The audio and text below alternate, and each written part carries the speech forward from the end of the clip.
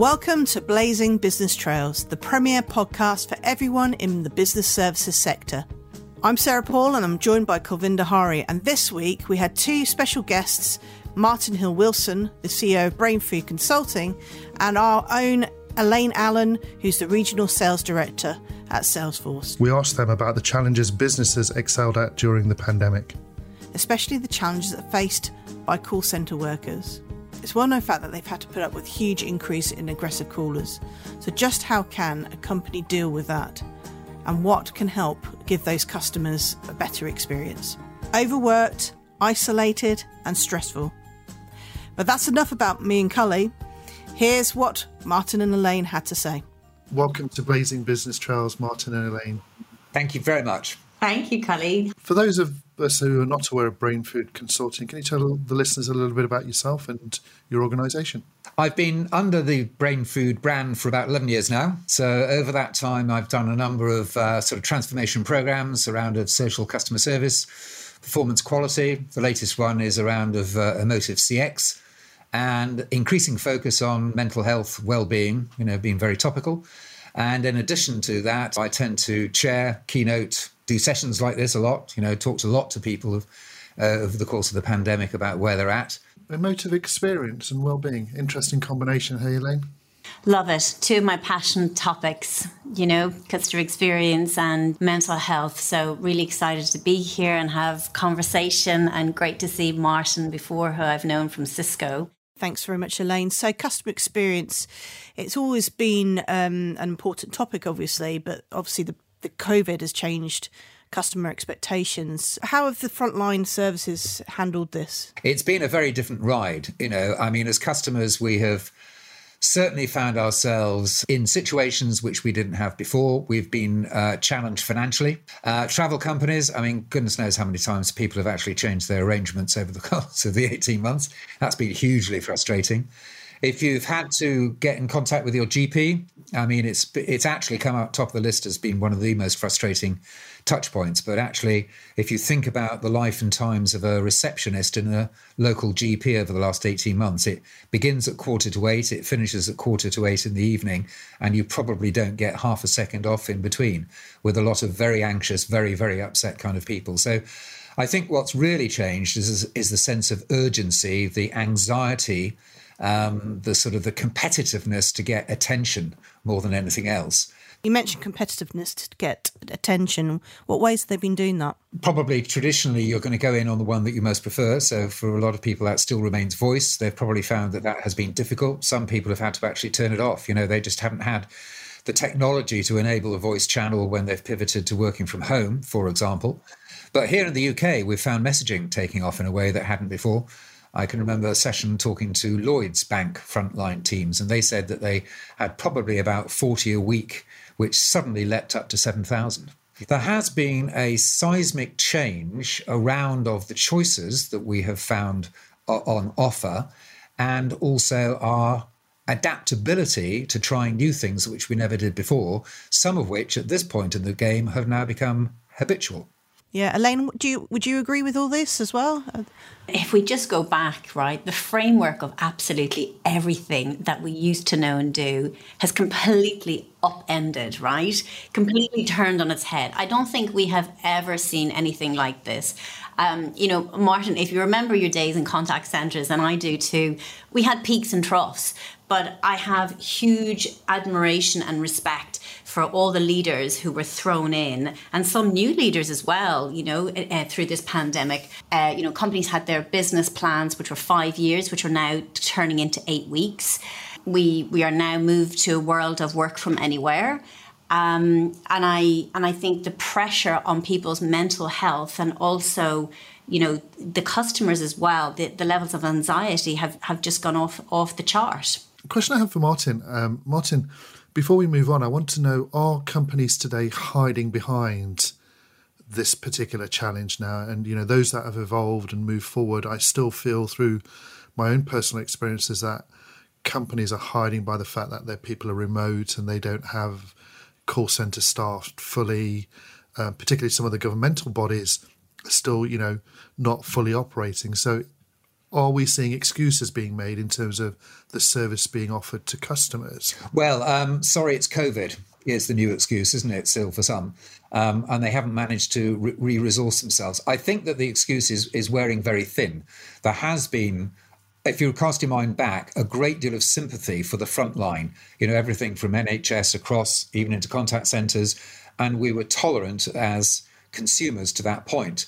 If you fast forward to here, I think there was an interesting piece of research by the Institute of Customer Service, which specifically said, are you now intolerant of the COVID excuse?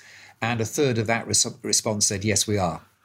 And just to labour that point a little bit further, it hasn't helped with 3 different countries driving their own COVID pandemic plans, right? If you've got a call centre in Scotland or in Wales, which there are, they've been on different timelines to England. So it's not, we acknowledge it's been difficult, but it's not, we've moved on now, and some of these people need to get back up to 100% staffing, right? Look, I think businesses are facing so many challenges, demands on them to act now and in something that's constantly changing, and a demand to plan for the future and to grow.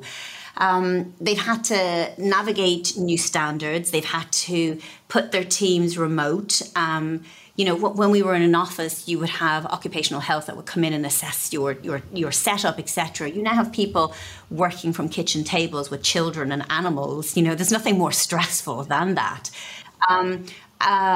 We've seen a lot of companies, particularly, our customers within Salesforce, who have come and kind of said to us, give us some guidance on frameworks that have helped as to how we go about, putting in some guiding principles. And I guess there's 4 kind of disciplines that we usually focus on when companies are kind of like, how do I keep the lights on, or how do I digitally transform? And one of them is that client centricity. But because of the way the pandemic has unfolded, we've had to pivot to, focus on your employees first. Make sure they've got the right training, they're enabled, make sure the right processes are in place, make sure you're opening your channels to the channels that your clients wish to engage with rather than the ones that you wish to engage with. Align as one team. I think that was a real eye-opener. Everybody represents the brand of the company. Sales, service, marketing, engineers, they're all one team. It's like passing the baton with dealing with a problem. Being that lean stack, right? Lots of companies felt they were digital already until they got, a pulse test back from the employees saying, there's a surge in demand. Like to Martin's earlier point, clients are really anxious. They're looking for resolution within that first call. The pressure and the pace on the individual who's dealing with that is beyond intense. Mental health is very much at the front of all of this.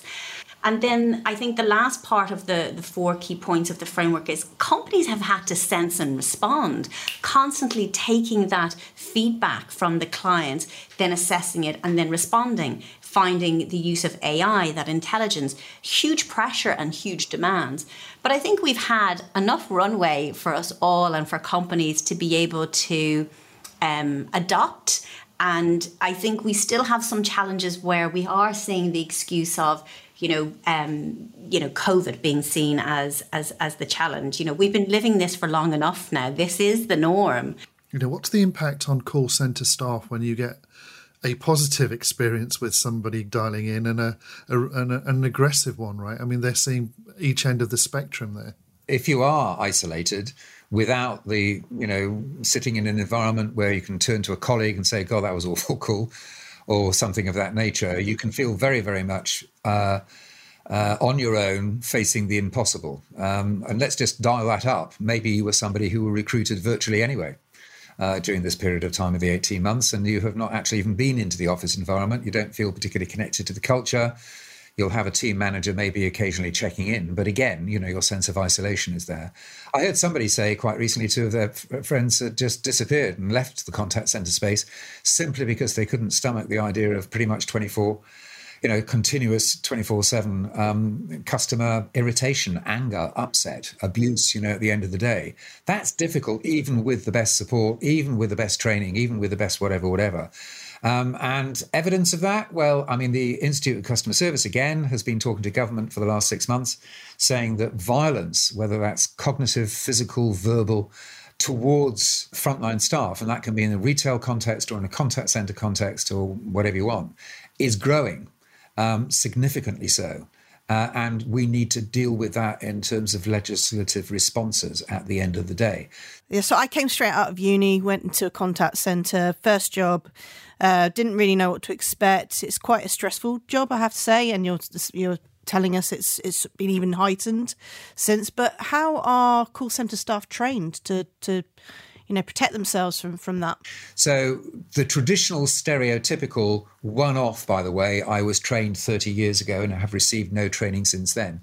There's that, which is the backcloth of what we're talking about. Now, to be fair, talking to many organisations, they have certainly invested in discussion around things like empathy, discussion around things like listening, and you will probably find that techniques such as evaluating calls when they work and they don't, the whole evaluation process, will have started to factor in some of those elements in their assessment and in the feedback. So certainly there's been greater self-awareness, but have many people adapted to and delivered specific reskilling in that space?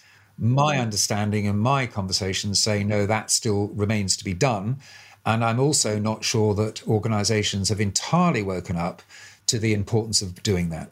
On behalf of Salesforce, you're talking to customers up and down the country, right? So, I mean, are you hearing exactly what Martin's talking about here, or is it a different picture from our perspective? Yeah, I mean, I get the great privilege of, having all of those conversations with our clients. And I think there was a law firm that, had shared with me, they pivoted to digital, and then the training that they had to give to their partners and all of their lawyers and all of their team, they hadn't taken into account that people learn differently, right? And that they were just basically sending a one email with A to Z, read this one pager, and then you're ready to go. In the work environment, if they needed anything, they usually come out and they'll ask a paralegal or an assistant or an admin who's there, and everything will be done for them. So their anxiety and stress went off the chart. Their calls into IT went through the roof, and the lawyers weren't used to the change of their environment where they now had to self-serve. Or the lady that I was speaking to explained that the operations team hadn't really understood that they needed to have a better way of enabling their teams. And that's one of the learnings that they found. They were also testing this for the first time, right? So they were learning as they went and had to be a little bit agile. A lot of companies, in consumer goods, etc., that I was talking to in retail, they had their training manuals, and they just assumed that people either knew them or were familiar with them or could work towards self-serving, but that wasn't actually quite the case. And to Martin's earlier point about, the training that people in contact centres or first-line service, you get something. I mean, back in my day, it was called the Bible. It was a massive, big, ring binder that was sat at the end of the desk, and it was like 12 sections, and you had to learn it off, and you went in and you did a test, and you got a star, and you passed, and you were amazing. And then all of a sudden, they threw you on a customer call, and there's nothing in that manual that helps you deal with somebody screaming down the phone at you, or somebody asking you to do something complex. And then when I was back then, we were pivoting between different screens. We were trying to get the information. It was like, please hold, we value your custom, and you're going off to a different department. You can't do that now in that remote world, but making sure that you have that, 360, that digital console in front of you has really, really helped and empowered the agents to be able to be better informed or to better serve customers. I mean, the younger generation in contact centres are not necessarily even going to have the life experience and expertise to respond to a very, very upset person. It takes some to know how to deal with that, and it can be very intimidating. So, Elaine, let's pivot the conversation. Let's talk a little bit around technology. I think we've talked call centre, we've talked the value of that customer conversation. Those conversations are being driven from home now. So how are we enabling, or how is technology enabling organisations? Just a challenge, just a challenge on that then. Isn't there a blended approach now? Surely people are at home and some are in the office. Yeah, we've got hybrid for sure going on now because, we're starting to open our doors and not everybody's home setup was the same. And I think, I don't know about you guys, but I after a couple of months, I was pretty fed up looking at the same magnolia walls, not having somebody to talk to. And just those serendipity moments of connecting with people in the office. I mean, don't you just want to give them a big hug and say hi? Look, the conversations we were having with our customers were, twofold. How do I keep the lights on, right? And that was really that panic. And I feel very honoured to have had, conversations that used to be 45 minutes were going into 3 hours with CIOs and, customer service officers as well. And hearing about the real challenges. And one of the big challenges they had was the supply chain, or the partners that they felt they had trust and partnership with, trying to now pivot 500 individual agents in a house, getting those laptops there and then. That was a real challenge for them. But I guess, with Salesforce, you've got this amazing console that basically pulls all of the information into one view so that agents and customer service people and field service agents were able to support and engage, be it remote, be it in the field. We saw a lot of the field service agents taking on an extra heavy weight. They were the brand. They were the only people that were engaging directly with their customers and their individuals. We have an amazing consumer goods customer, pretty massive brand, and they said their contact center went through the roof, but they relished it because they don't usually get the opportunity to talk with customers because they sell through. And they were loving the fact, and they told their agents, stop thinking about solving the problem quickly, which would normally be one of our metrics. Think about the quality of that conversation, and equally think about the fact that you've only got that person on that call for a short space of time. What feedback can you gain from them for us to offer a better product, right? And we saw that a lot in domestic cleaning products. We saw that a lot in paint, we've all done up our houses. We've all invested in our home environment. So they were the kind of conversations that they were trying to capture, which is very different to what you would normally capture within a contact center or, a service line, where you're literally quickly trying to resolve the problem so that you can get your metrics done and get on and get on to the next call. We also saw a couple of, in healthcare, for example, we saw customers and we saw clients literally embracing the fact that now I've got this digital transformation plan that I've been knocking on the board's door for the last 3 years, and I can quickly now actually, move faster with that plan. And then excuses that they would have had in the past, maybe IT saying, we'll have to put that in the project plan. We can only do that on at a certain time, or, we'll put it in the hopper. They were all addressed quickly and efficiently. So they found out that challenges or barriers that they previously assumed they had were not actually barriers. They were assumptions or an opinion. So lots and lots of things have changed over the pandemic, but technology has definitely made agents be a little bit more agile. We are now definitely in the hybrid game market. It's going to be 2 days on, 3 days off, whichever. Some people have extremes around of that, but basically going forward, it's going to be both those two environments. And as Elaine said, that's within a context of massive digitization, acceleration. That's been a real plus. We talked a little bit about mental health and well-being. I think that's become now something that's becoming a priority for organizations, just getting their heads around that. I think that's a real plus, at the end of the day. The convergence. Here's an interesting story. Holland and Barrett had their retail staff come and work in the call center, and they got to meet each other for the very first time. And they mixed and mashed up those two service environments, and they've gone back now out into the field, but they've formed friendships in ways that wouldn't have been the case. And so you're beginning to see some of the convergences happening for reality between sales, marketing, service in ways that would never have worked before. And you've also got equivalents going into the field staff as well. So lots of serendipity is popping up through this disruption as well. I was just going back to the technology side. What about sentiment analysis as well? Because flipping it on the other side about the customers being contacted, some people don't always want to be contacted. And I don't know whether the churn rate was higher over when we were in lockdown, but certainly I had more bots, I would say bots calling me. And you can tell when there's a bot calling you because there's a slight silence at the start and then this person sort of kicks in and you can tell those kind of scenarios really. So two questions really. One, is there sentiment analysis now in call centres? And also, what was the churn rate like over COVID period when we're in lockdown? Well, we're still in COVID period, but during lockdown. Oh, God. Well, I'll take churn, right? Because that's one thing that we're constantly hearing within customers. How do I retain?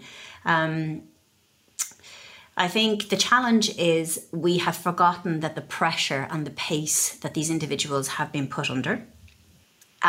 We have now blended home and work. So, I'm only just walking to the other room to go to sleep. Sure, I may as well just stay online and do a little bit more and just get that done. We have seen a lot of people burnt out, exhausted. I mean, how exhausted were you during the pandemic? I was permanently exhausted. Mm-hmm. Still am. I wasn't moving. I mean, I turned off the Apple Watch because, my steps were non-existent. I was walking down to the fridge, of which the fridge, if it could talk, would probably say, "Not you again, Elaine." And what we tried to do was support clients with putting in those boundaries, right? You would have heard Sarah and Cully, we brought in Be Well, right? A fantastic initiative where Mark Benioff was like, prioritize your health, prioritize your family's health, make sure you look after it. It was so popular. We opened it up to anybody who wanted to tap into meditation, to Pilates, whatever. Things that we have seen is the different generations are expecting more from their employer. So putting in well-being, putting in the barriers. I think back in my day when I was working, if my manager rang me late at night, I'd be picking up that phone. Whereas now, people are learning to turn off the phone, put it in another room, asking. Definitely do surveys, ask and keep asking. And, because we're evolving all of the time, what's important to them? What do they need? We've seen that within Salesforce, right? They're now giving us, well-being days off regularly to make sure that we actually stop and recharge. So with retention, making sure you're listening to the employee and looking Elaine, for their... if I can just interject there, how do you do that when you're a call centre agent working from home and you've got a telephony management system managing, your inbound calls and somebody's monitoring how many pickups you're doing? It's not as easy to do that as it is for us to just say, I'm taking 20 minutes out and I'm going to go for a walk and clear my head, right? They don't have that ability to do that. Well, you know what? We used to have on our desks, right, a smiley face or a sad face, right, where we didn't want you to either talk to us like we were in either thinking, training, or on a call. But we also had, other faces that you could put on to say we were walking away.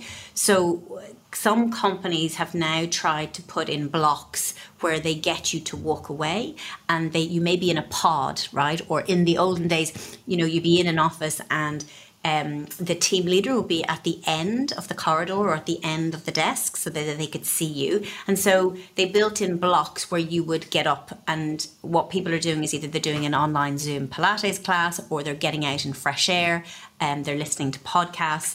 And so contact centres are trying to bring in that well-being, and we're doing some of it, but we really need to do more of it. So that's what I'm hearing from customers, is just breaking up the day, which equally is a challenge, but also they've had to do this because when COVID hit, the amount of individuals that, trained, experienced staff that got COVID And then it was a case of, gosh, I've now got to pivot. I've got to bring in other individuals. How do I train them up? So whether you're stepping away for well-being or whether you're stepping away for sickness, they've had to be able to adopt and put in that some form of process, and all those processes changed. So one last question, because we're coming up to time now. Thinking about the future, say 5-10 years ahead, what do call centres going to look like? Do we also need to look at sustainability as well, which we haven't discussed? Because there's 4% of the UK working population in call centres right now. They must take up a lot of space, and there's a lot of electricity being used as well. So, any thoughts on that? Well, the mix of how we engage with customers between proactive, self-service and live will undoubtedly move increasingly towards proactive and self-service. Live, to me, will become 25% on average, on the assumption that we've radically simplified journeys so we don't need humans to act as Sherpas to get you through the complexities of the outcome. So that is one thing. It won't be called a call centre, and I don't think it will be confined to the service end. It won't be reactive in that sense. It will go across the life cycle of engagement. And I think also our ability to deliver effective service journeys will have a great deal more TLC through service design than it has right now, altogether more professional.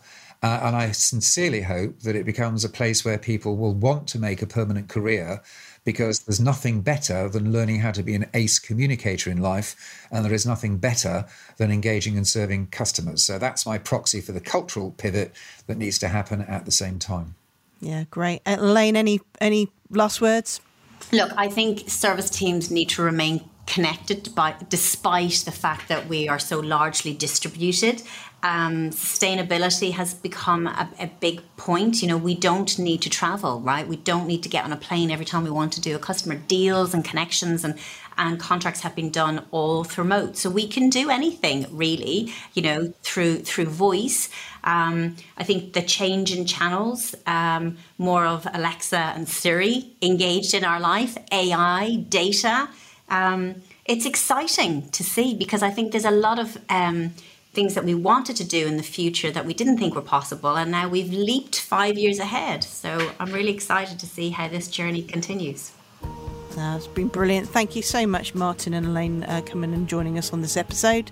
I've certainly learnt a lot, and it's brought, I've been reminiscing about my contact centre days as well as we've been talking. So thanks for joining us, and thanks, Cully, as well. Pleasure, everybody. Thank you so much. Great to connect and chat. Thank you very much. So thanks again to Elaine and Martin for stopping by. Sarah, what really stuck out for you? What really stuck out for me is that COVID has really impacted contact centres, and today some contact centre staff still work from home, which isn't easy, and it's going to continue for some time. Mental health, culture, training, retaining staff are key in supporting the workforce here. And then on the flip side, they need to know when to be empathetic to customers, give them the best customer experience. Technology has a part to play on both contact centre staff and the customer.